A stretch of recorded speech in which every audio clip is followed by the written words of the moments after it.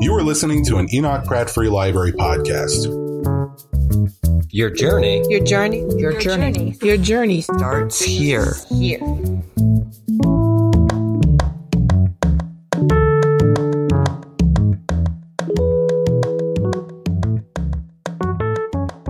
This evening we are offering this lecture in collaboration with the Pratt Library and part of their Writers Live program. So it's I don't get to introduce our speaker. That's for Kurt Schmoke, and I get to introduce Kurt Schmoke. But the number of you that spoke to him as you came into the room helps me know that I don't really need to introduce him to you. You know who he is, but there are some pertinent pieces of information for tonight's program that I think you need to know. And that is, well, everybody knows that he went to City College, right? That's a known. But he's class of 71 at Yale, and more importantly, he's in Davenport College, and that means something to some of you, right? The other piece that's important to me is that I have skin in this game because not only my wife was in Davenport College, I was in Ezra Stout College, but much more importantly, my daughter is in Benjamin Franklin College right now. So I've got a woman at Yale right this minute. So, but it's my honor to introduce to you. I'll just tell you his current role as the president of the University of Baltimore is Kurt Schmoke. Well, thank you very much. Thank you, ladies and gentlemen. It's a real pleasure to be here once again, and particularly an honor for me to introduce this daughter of Baltimore, who has written a wonderful book entitled "Yale Needs Women: How the First Group of Girls Rewrote the Rules of an Ivy League Giant." This book has been reviewed, and I was just told, Ellie Carey told me it was reviewed again in the New York Times recently. You may think that the book is just fairly narrowly focused on one institution, but in fact, it looks at the evolution of university coeducation and also in the women's rights movement as a general matter. Yale, as we know, is kind of an institution that was a pillar of the establishment. In the 1960s, a lot of change was going on, not only at the country generally, but at Yale specifically. A friend of mine who was in the class of 1957 at Yale told me that if you mention the word diversity then, that what diversity meant at Yale in 1950s was a white male from a public school in the Midwest.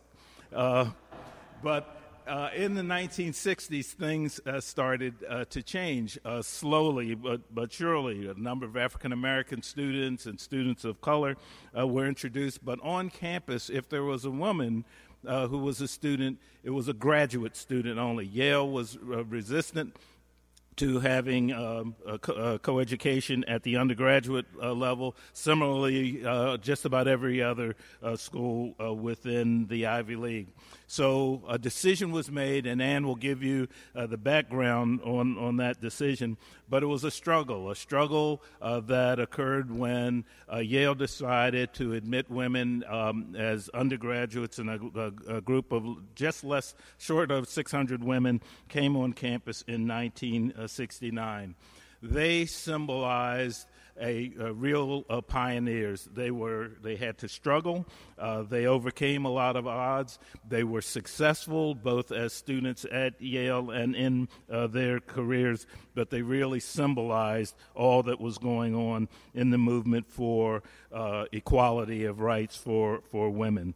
So it was really a pleasure for me to get to know Ann. She is a class of 1981 at Yale, a Rhodes Scholar, and then obtained her PhD from the University of Massachusetts. So she's a teacher, a researcher, educator, and also she happens to be somebody that Baltimore is really proud of. So ladies and gentlemen, I introduce you to Dr. Ann Perkins.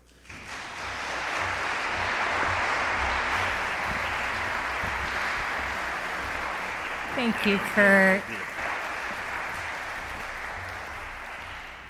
Can you all hear me okay? My mom was very nervous about the mic system, so I think it's working. So it is wonderful to be here in Baltimore, the city where I grew up, the city where my mom and my sister and some of my oldest and dearest friends still live. I've been traveling all over the country for almost 2 months now to talk about the story of Yale Needs Women. North Carolina, Colorado, New Jersey, New York, Massachusetts, Connecticut. And I've met some wonderful people, but my travels have not been without a few bumps. I was in Madison, Connecticut last week talking at a wonderful independent bookstore there, and I was coming right to the end of my talk, right to the final wonderful story when all the power in the bookstore went out. I was standing there in the pitch dark, and one of the bookstore employees reported, I guess helpfully, that all of the power in Madison, Connecticut on Main Street was out.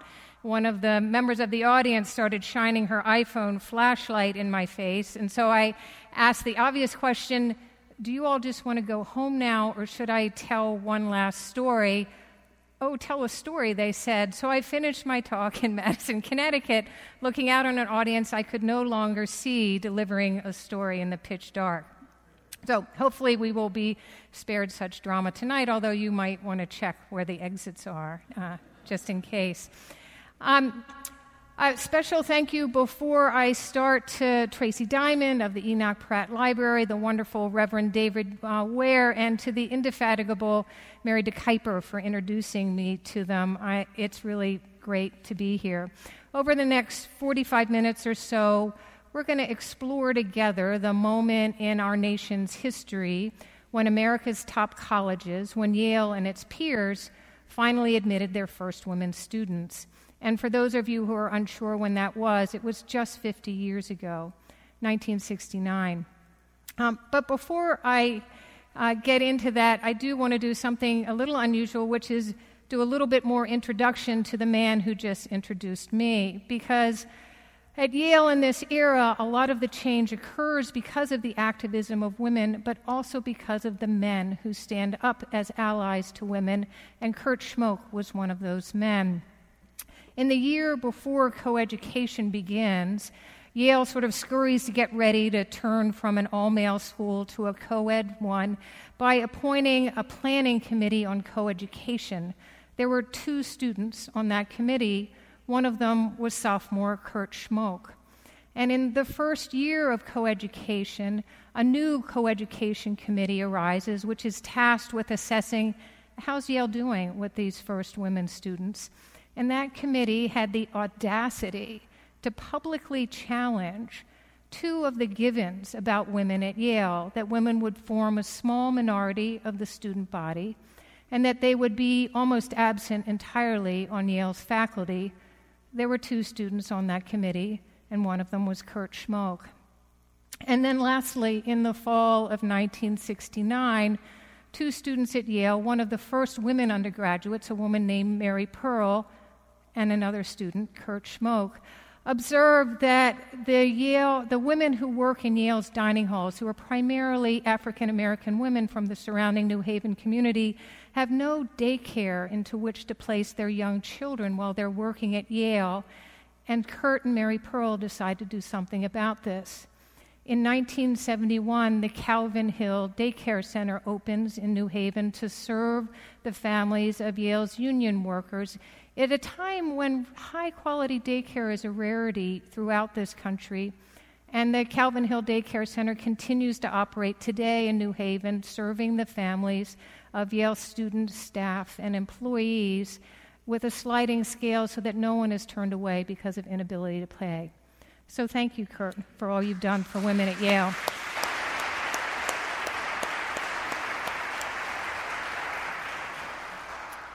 So Baltimore's history thus intertwines somewhat with this history of the first women at Yale, in part through the activism of Kurt Schmoke, in part because 17 of those first women students are from Maryland, in part because of the imprint that Yale continues to place on the national leadership. 4 of the current Supreme Court justices went to Yale. And there's a guy named John Bolton who was at Yale during these early years of coeducation.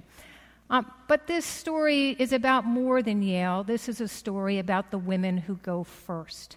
The women who go first, these women who speak out, I believe help shape a better world for all of us, but all too often their stories are lost.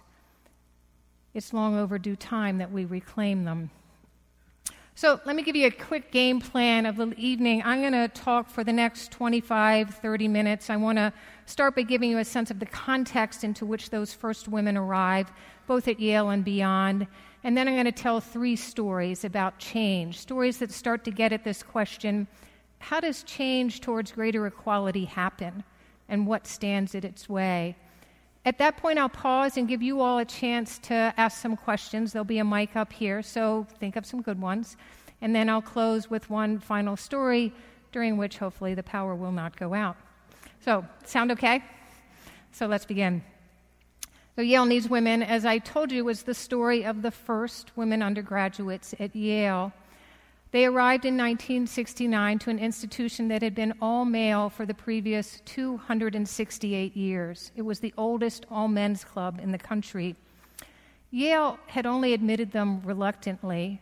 They were outnumbered by their male classmates, 7-1. But of the dozens of these women I interviewed to write this book, I was struck again and again by their grit, their perseverance, and their humility. This is a story of change that happens and change that does not. And it's a story of power held in all the traditional ways and power created outside such boundaries. Above all, this is a story of a group of young women and how they found their way during those tumultuous early years of coeducation at Yale. So let's turn back to September 1969 when those first women students arrived. And I sometimes think that music and images can help take us back to an era quicker than words. So we're going to turn the clock back 50 years by having you watch a short 2-minute video. It combines clips from 2 popular songs of the time, so be listening to see if you can name the tunes afterwards. I'll quiz you. With images from Yale in this era. And I want to cue you to the first 2 images in particular. The first one is a replica of a protest poster that was papered all over the Yale campus in September 1968 by one of the Yale's male students who was an activist, advocate of coeducation. And while the poster itself has been lost to time, the photo of his sister that's in the poster is the actual photo that was used.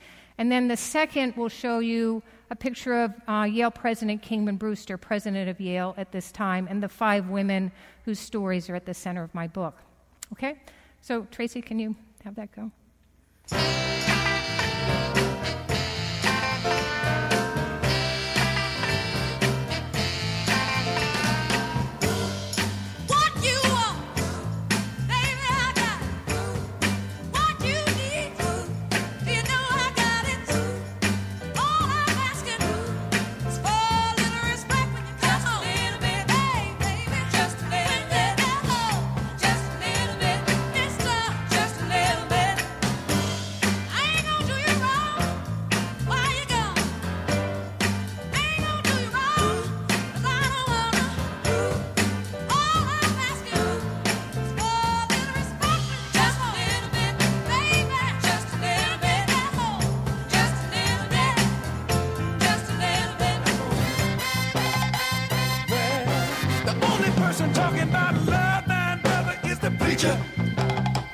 And it seems nobody's interested in learning but the teacher.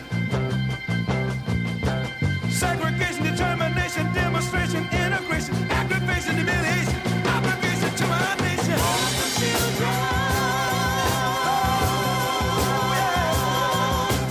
That's what the world is today. Hey. The sale of pills are at an all-time high. Young folks walking around with their heads in the sky. Cities aflame in the summertime.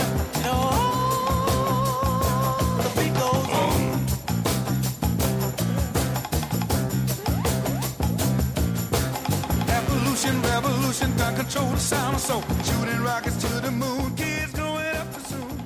Politicians say... My son's college roommate, who is a total sweetheart, put that together for me. So the first song, Respect. Aretha Franklin is the first woman inducted in the Rock and Roll Hall of Fame, and Respect, which she released in 1967, was her first number one hit. And the second song, anybody recognize that? A little less familiar? Ball of Confusion, Temptations, released in 1970. And I love that title because I think for many, Ball of Confusion captures what it felt like to be a college student in 1969 or 1970. The world was churning. Martin Luther King had just been assassinated the year before. The Black Power movement was changing how Americans saw race. The Stonewall riots had just been laid bare the discrimination felt by gay men and women. And the Vietnam War, of course, was raging, as was the protest against it. And it's into that moment that the first women of Yale enter college. The women's movement had barely begun back then, so let me give you just a few facts to situate you. Just 7% of U.S. doctors were women, just 3% of U.S. lawyers, just 2% of the members of Congress. In the fall of 1969, the word sexism was so new that when Time magazine put it in an article, it put sexism in quotation marks. No one had ever heard of that before. Discrimination against women, college students, faculty, and administrators was perfectly legal. None of the protections we have now were yet in place. Even the 14th Amendment, with its promise of equal protection under the law, was still thought to apply only to men.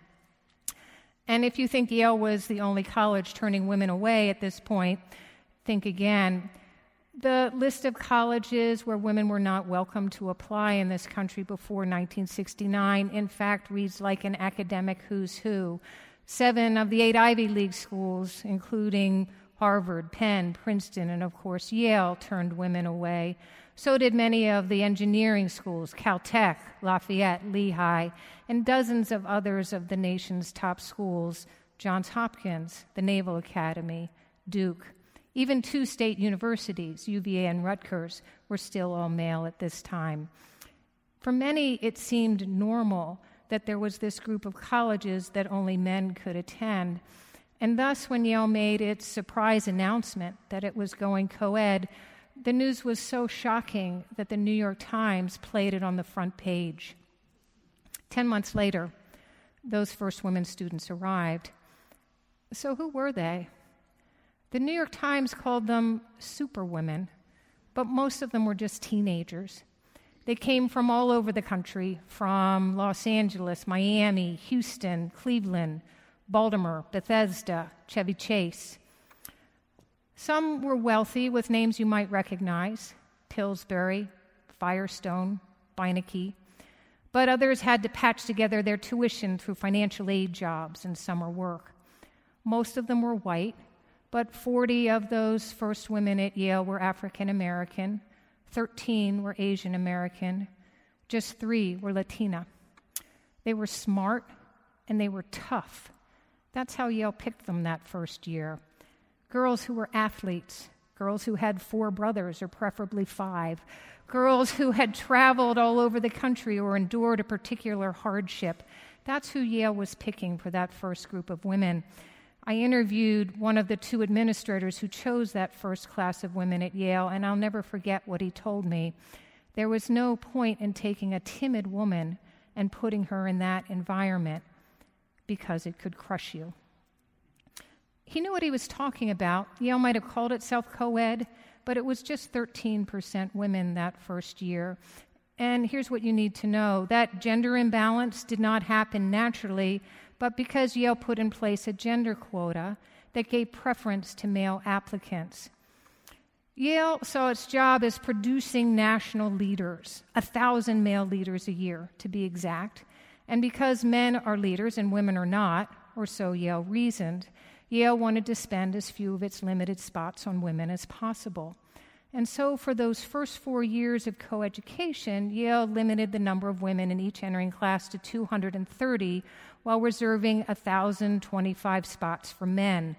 Those 1,000 male leaders plus a cushion of 25 extra in case someone in the admissions office made a mistake or 2. the fight to overturn that gender quota at Yale became one of the defining battles of those early years of coeducation. But in the meantime, those first women learned what it was like to be the only girl in the room. As one of them wrote, "When I raised my hand to speak in class, the guys turned to stare, as if the furniture itself had offered an opinion." Yale Meets Women is based on 5 years of research in the Yale archives and over 80 oral histories. But when I sat down to write it, I had one particular goal in mind. I wanted to write a book that my daughter Lily would actually want to read. And so what I did was decide to write this book through weaving together the stories of 5 of those first women undergraduates. I wanted Lily, I wanted others who read this book to come to know and care about them as I had.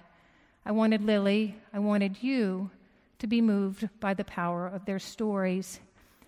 I think that is the power of history, this power of stories. Stories that inspire us, stories that change us, stories that can also almost shift where we see the world, as if the chair we'd been sitting in had been moved to a different location and suddenly we can see what we hadn't before. I promised you I'd tell you 3 stories, and the first one is about one of these 5 women whom I follow, a girl named Laurie Mifflin, who grew up not too far from here, just outside of Philadelphia, in a neighborhood that made clear its aspirations for its youth by the name of its streets: Harvard Avenue, Yale Avenue, North and South Princeton Avenue.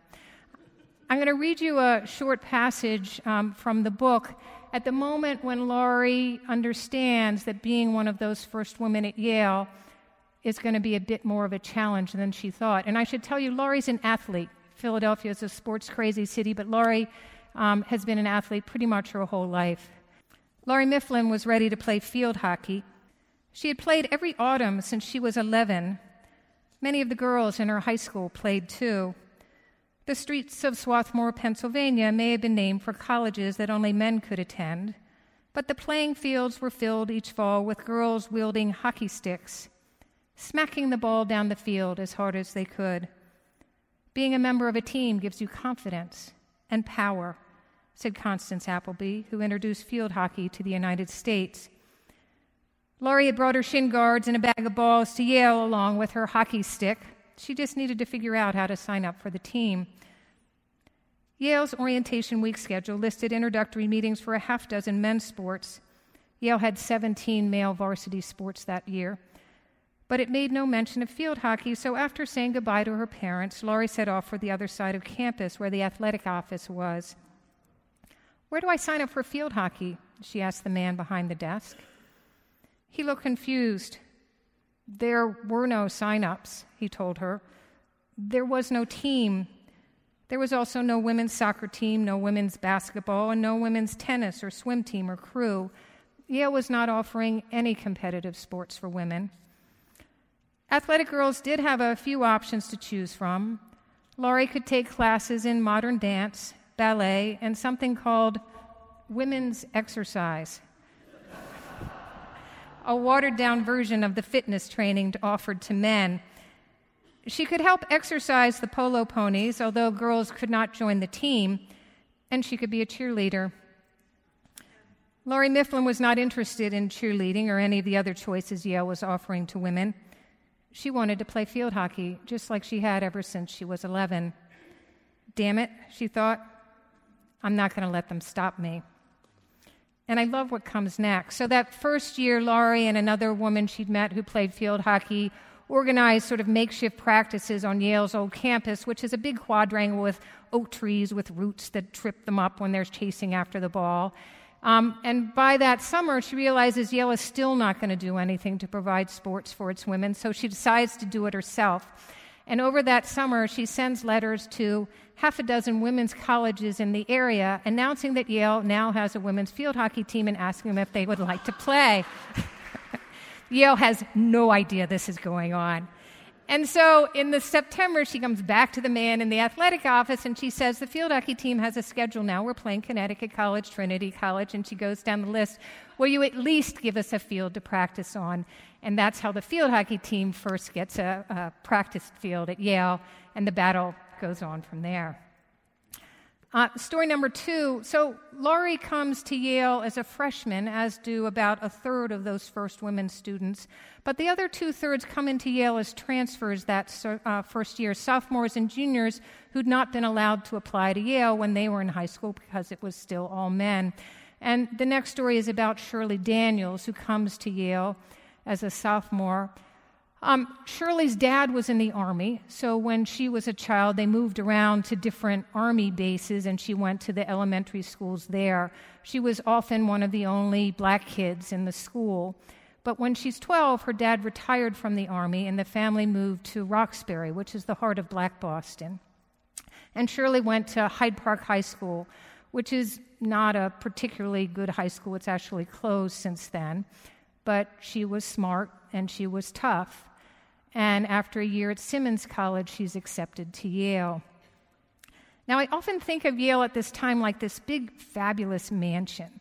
And for decades, for centuries actually, the women had been outside on the sidewalk watching as the men were able to go in and out the front door.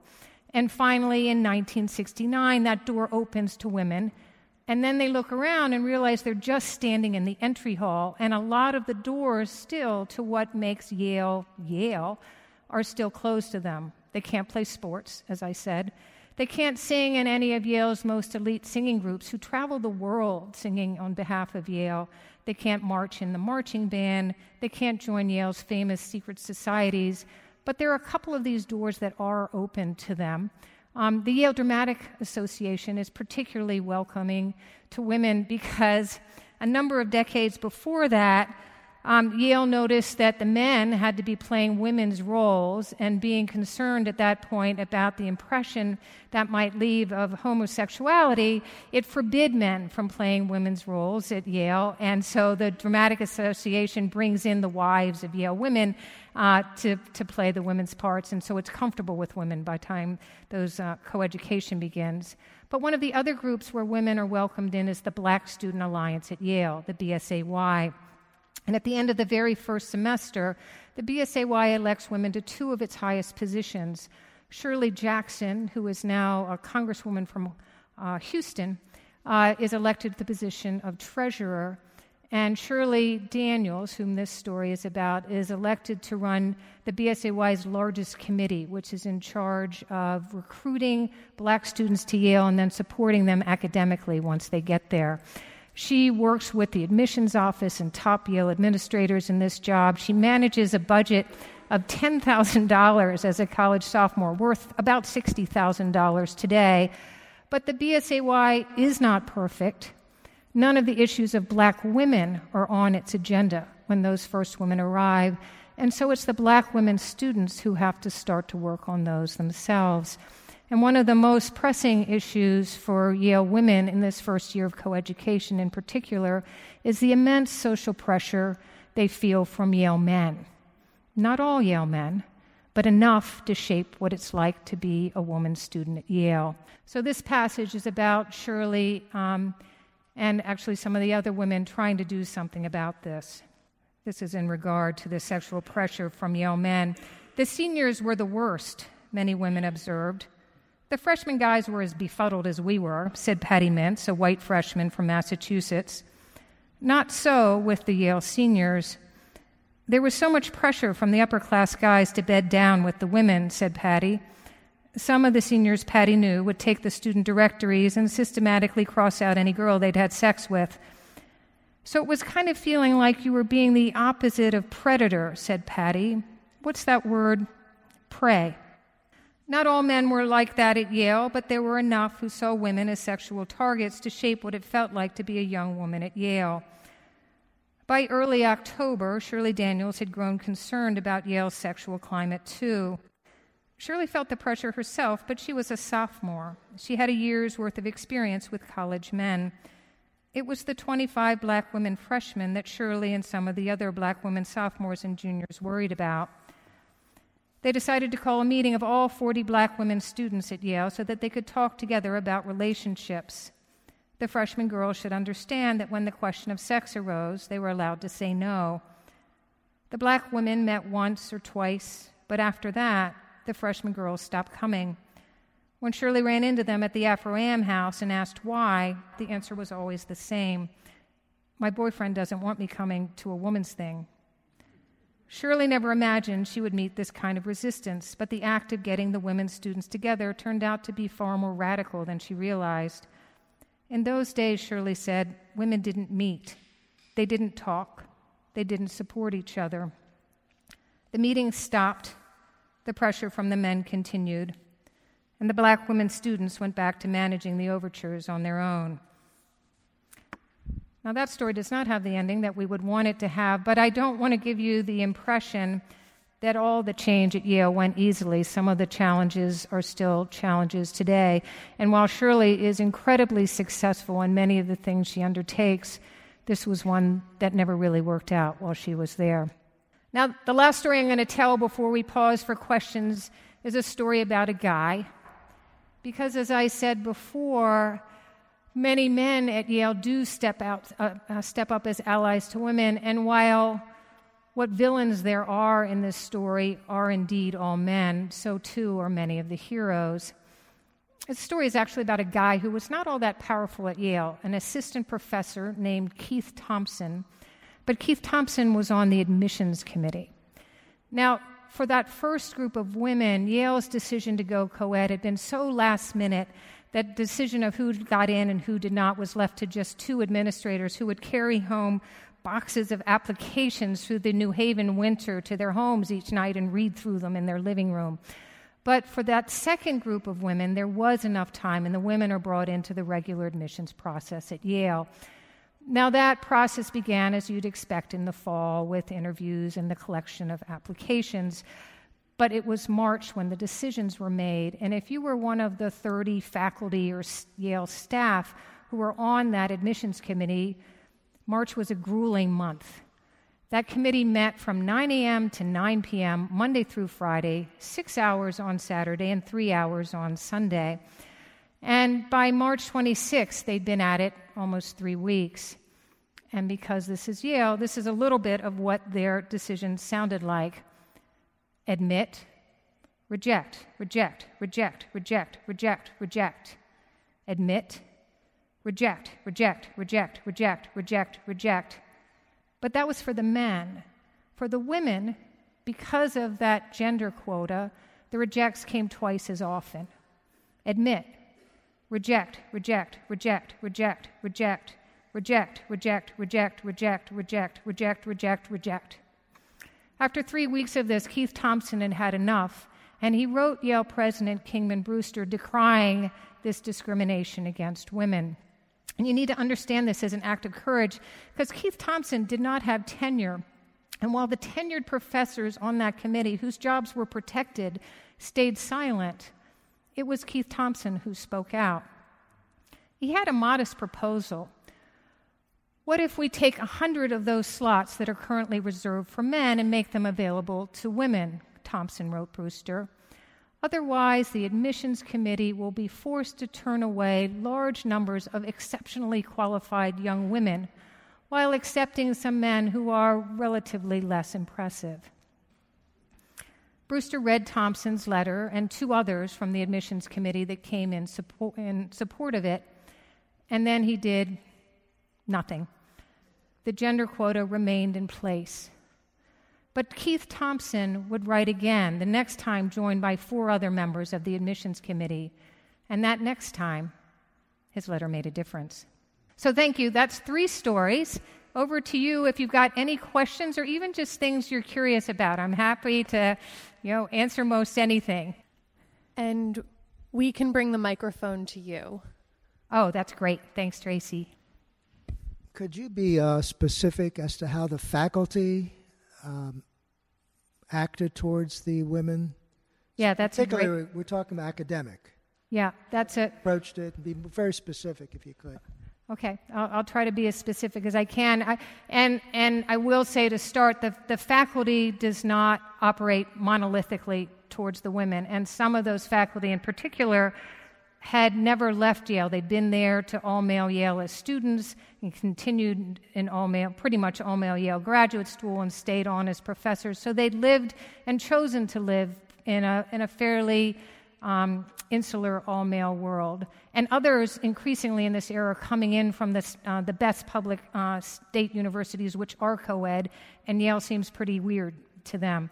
As a group, the faculty is the first one actually to propose this idea that the admission of women should not reduce the number of men. And so that's where that initial idea comes from. Women should be admitted. They're one of the first to say that, but not at the expense of reducing the number of male leaders.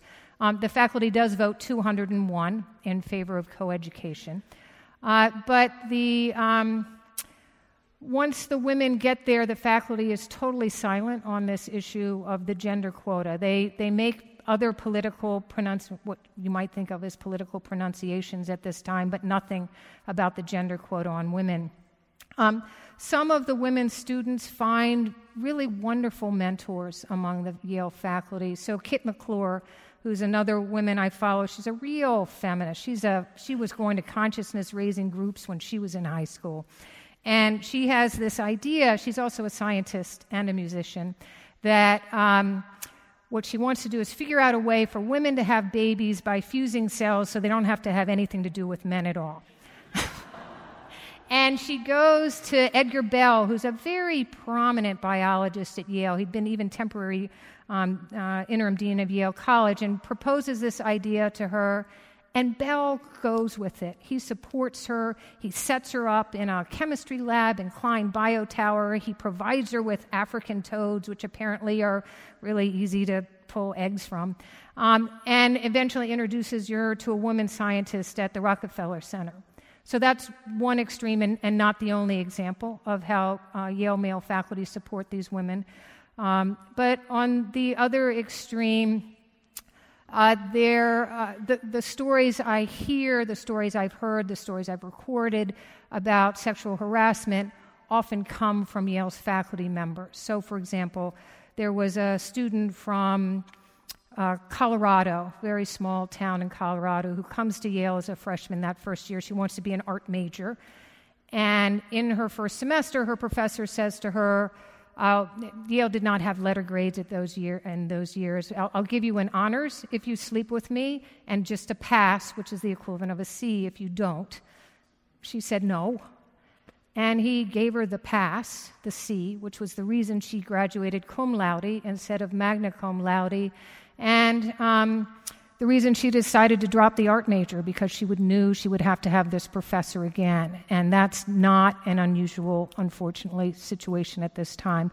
But no one talks about it. The word sexual harassment that phrase hasn't even been invented yet. So I guess to your question, there is a wide range. Wonderful people, not so wonderful people. Any other questions? I see the microphones wandering. Andy, can you put in context how many women professors there were at the time? Because I think that's an interesting point you made in your book. And then the second thing is I'm wondering about your own experience and if you encountered any of the prejudices and the bigotry that these women did when they were there. Yeah. Thanks. Thanks, Gilly. So Yale's tenured faculty in 1969 has 407 tenured faculty members. 3 of them are women.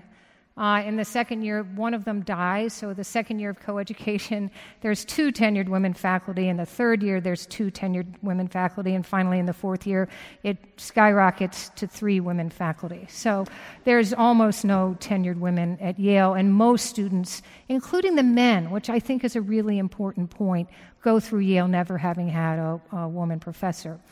So my own experience, I arrived 8 years after these first women students, and by that time the quota on Yale women had been lifted. 2 of my college roommates are here tonight, and you can tell a little how Yale had advanced because they're both guys. And so Neil and Scott and I were talking about this at my mother's house this afternoon. I think for us there was no sense of being, and for me there was no sense of being outnumbered among the women students, but there was a very clear sense that I only had 3 women faculty members, teachers my entire time at Yale. And because I was on the Yale Daily News, which was one of the most prestigious and therefore one of the most male of Yale's organizations, I was very aware when I was on there that I was the woman in a men's organization. And even when I became the first woman editor of the Yale Daily News, there were only, of a Yale Daily News board of about 15 editors, there were only 3 other women. 2 of them were the arts editors, the girl job, right? And one of them was an editorial editor. So we felt very much like there weren't many of us, and we were the women in the men's organization. So there was, I was not aware at the time of any sexual harassment or sexual assault, and I think that's how it worked. It was very, people didn't talk about it because the women often thought it was their fault, and I actually even found out that I was recruited to Yale mistakenly as a field hockey player. I really was not very good. But my coach was named in a sexual harassment suit filed by Yale students, and I had no idea that that was going on. So that part of it was invisible to me. Good evening. Thank you for being here this evening. I think your message is important for so many people to hear on so many generational levels. At about the time that this was all going on at Yale, I was in a large private Eastern university that was about 50% female. And I'm wondering what the ratio was men to women in that first class, and how did Yale come up with that magic number? Thank you. Yeah, the term first class is a little bit hard to say because they come into 3 classes that year, freshmen, sophomores, and juniors. But the ratio is 7-1. It's 13% women. But you raise a good point because while certainly most of the state universities and most of the colleges in this country are co-ed by 1969, I think that line between all male and co-ed is a little more blurry than we might think it is. So Yale's faculty, as we've noted, is less than 1% women at this time. But UC Berkeley has been co-ed since 1875, and its faculty is 2% women. And the University of Wisconsin, also co-ed since the 1870s, its faculty is 4% women. So it's not that the co-ed schools are doing great and the formerly all-male schools are the bad guys. It's a little bit fuzzy. MIT, for example, technically co-ed since 1871, looks great on paper. They did not build their first dorm for women students until 1963, when one of those first women graduates of MIT donated the money. And in 1969, when Yale goes co-ed, MIT is co-ed too. It's 5% women. So, it's not great for women really at many colleges. Oh, and even the women's colleges. I mean, Goucher had male colleges almost all through this period. Smith had a male president. So there's a lot of discrimination going on regardless of the gender ratio at the school. Hello. You showed us a pretty typical experience, college experience, for most of us here in this in the room over the last decades. But we know that the coming 21st century model is going to put more and more of all of our universities online, and brick and mortar universities, colleges are going to be a burden to fund and whatnot. Now, I don't know what will happen with Yale, but if that does happen, how will a women cohort operate in what will be a cyber kind of a college community?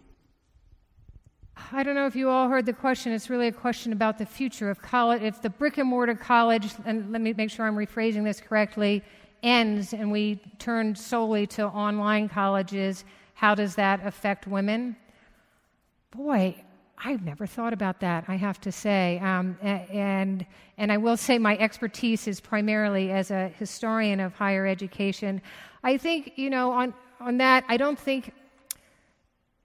I'd be surprised if that happens, because at least in terms of these elite colleges, because what these colleges sell is the in addition to the wonderful education and the resources that you have to be there to use, one of the best gyms in the world, the best music hall, is those connections with other incredibly bright, talented students and the connections to get to the next place, and you can't get that online. So we may see this online more, but I don't think we're going to lose that.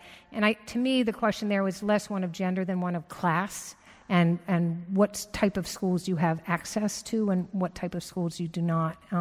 And that's where we sometimes still see our education system, instead of reducing class gaps in this country, actually making them bigger sometimes.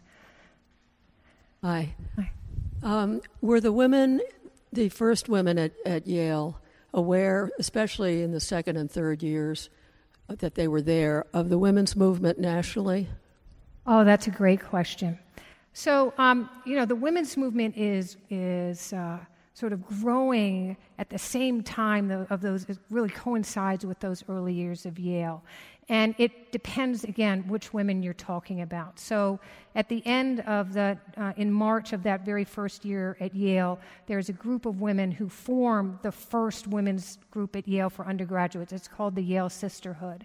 And those girls in the Sisterhood, who I spent a lot of time talking to as many of them as possible, are incredibly influenced by the women's movement, particularly in that second year when the seminal works of the women's movement start coming out. Kate Millett's work in particular, or Robin Morgan's Sisterhood is Powerful.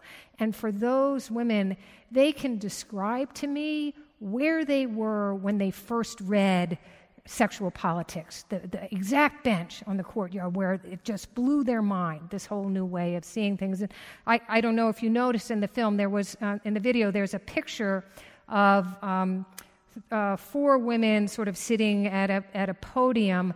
That's a women's conference. It's called the Free Women Conference that Yale women organized at the end of that first year of coeducation. That's actually Kate Millett and Naomi Weinstein who come and talk to Yale. Kate Millett is there before her dissertation at Columbia has even been published. So for those women, I think the women's movement is very salient, and they, with graduate students, file a sex discrimination complaint against Yale and bring in HEW, it's a federal agency that's not there anymore, to investigate Yale for sex discrimination. And so that's, I think, really part of the larger women's movement. On the other hand, I think the women's movement happens at different times for different people. And so some women will talk about it happening to them personally after they graduate at Yale. And there was one woman in particular who I was really struck by who said, those women in the Yale Sisterhood, they would do things like go to the movies together without being asked by a guy to go on a date, which just seemed radical.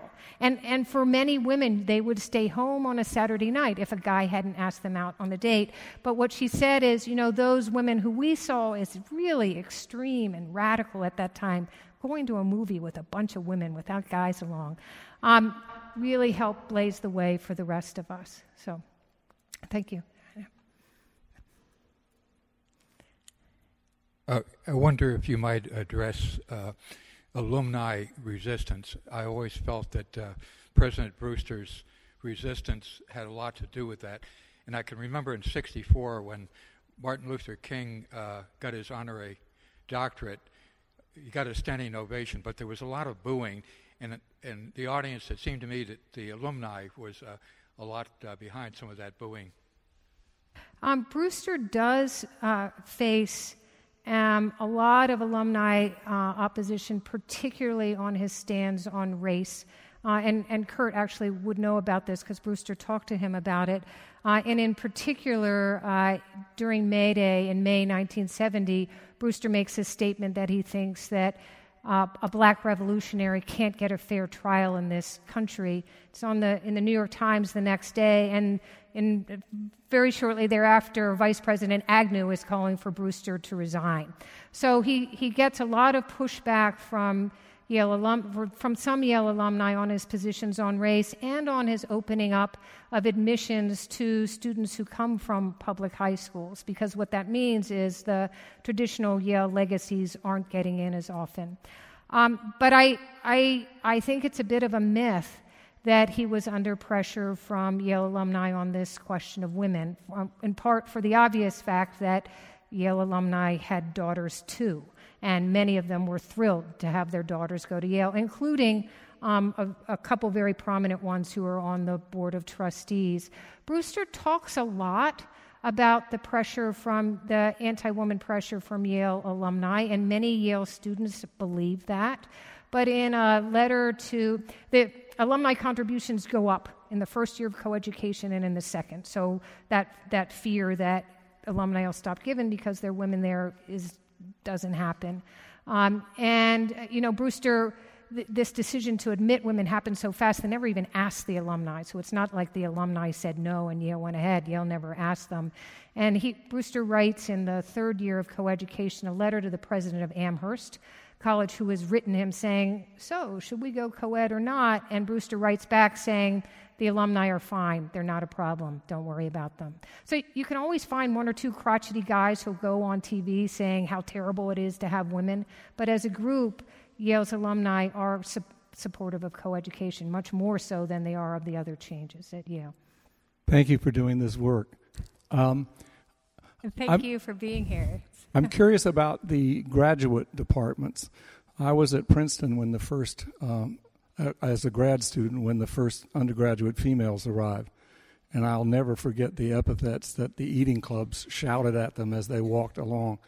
But our graduate department had 0 female faculty, but half the grad students in the department were women. So I'm wondering how the path for women in graduate and professional schools has differed from undergraduates. So Yale has had women in its graduate schools for 150 years, 100 years longer than the undergraduates, but overall they were just 10% women in those graduate schools in 1969. And they're spread all over the campus, from the nursing school on one side of the highway up to up to the divinity school on the other end. And those graduate school women face incredible discrimination at Yale before those women undergraduates arrive. For example, Yale has the largest gym in the world, but the women weren't allowed to enter, the women graduate students. It was men only.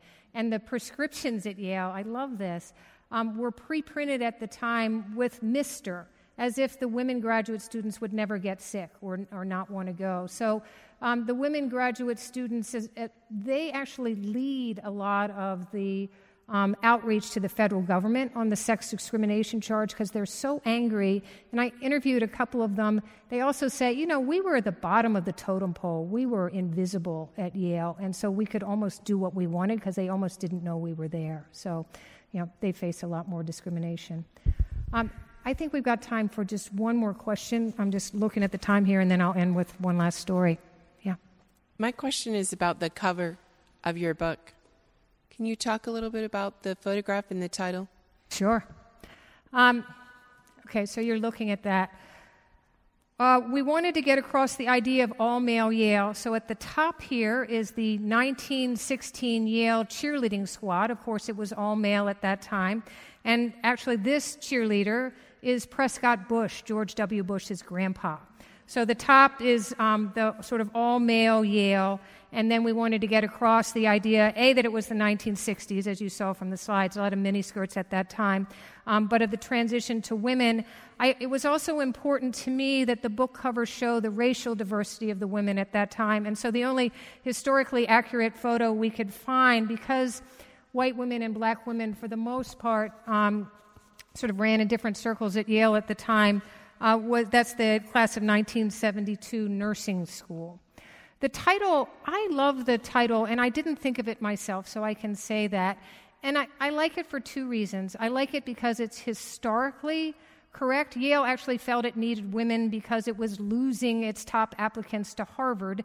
And when it interviewed those guys who turned Yale down, they said, well, it's because a Harvard guy can invite the Radcliffe woman sitting next to him out on a date, but a Yale man has to drive 2 hours to Vassar or Smith to find a girlfriend. So there was a weird class element in that too. But I think it's true today. I mean, Yale's faculty today remains, the tenured faculty is just 26% women at Yale. Yale's never had a woman professor. And so it's a phrase that remains true today. And I like it because I think of it sort of as a fill in the blank. You know, Yale needs women, but so does Congress, and so does the White House, and so do many institutions in this country. The question I get sometimes on the bottom is, why did I say how the first group of girls? That word girls really, it strikes a button on some people. And I have a note at the beginning of the book. This is before the women's movement really takes off, and that's what they called themselves, and that's what they were called. And so I felt like, as a historian, I'm not going to put words in their mouth and not call them girls, because many of them emphasized in their interviews with me that that's how they saw themselves. And I also like that term girls reminds us how young they were when they were asked to take this on. So that's your primer on the cover. So one final story. And for this, I'm going to take you back to February 1970. So we're still in this first year of coeducation at Yale. 1,000 business-suited alumni had gathered in the imposing university dining hall for a white tablecloth lunch. It was the annual winter alumni gathering. Sliced roast beef would be served. Yale President Brewster would speak. Awards would be given. But before Brewster could begin his remarks, 40 freshman girls broke in through a side door and began marching up and down along those tables with signs that they'd hastily made the night before. End women's oppression. Women up from under. It was a very un-Yale thing to do, said a graduate student later. Now, Kit McClure, who I told you a little bit about before, she's the scientist with the African toad experiments, was in this group, but she had never done anything like this before. And when I talked to her about it, what she said to me was, it was scary to be in that room full of important men, knowing you weren't supposed to be there. Kit's classmate, Margaret Kuhn, who came from a public high school in Pennsylvania so small that there had been only 67 students in her graduating class, and as the girls had planned, walked up to the podium, turned to President Brewster, and asked him for the mic. Brewster was a little surprised, but he was a very gracious man, and he was not about to get in a tug-of-war with Margaret Kuhn in front of those 1,000 alumni, so he hands her the mic. And Margaret, from this tiny high school in Pennsylvania, she was 18 years old, steps up before that large audience of Yale alumni and begins to speak. There are not enough of us, she told the stunned crowd, to accept 230 women while admitting 1,000 male leaders is not just sex discrimination, but bad education. Some of the audience laughed as Margaret spoke. President Brewster chuckled. When she was done, the girls left as quickly as they had come in, and it was time for President Brewster to speak. He delivered his prepared remarks on the economics of running Yale, but he spoke as well of the women, protesters whom he called a much too small band of women undergraduates to pay much attention to. But if this was the last time Kingman Brewster thought he was going to hear from Yale women, he was mistaken. Thank you very much.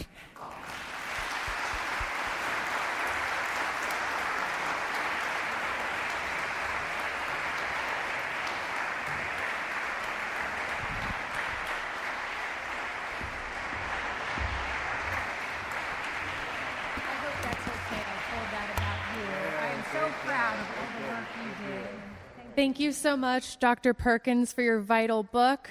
Thank you, Kurt Schmoke, for your wonderful introduction. Thank you, David Ware, and to Church of the Redeemer for always being wonderful partners. I'm Tracy Diamond, the Adult Services Coordinator at the Enoch Pratt Free Library, and I just wanted to say thank you all for spending your evening with us.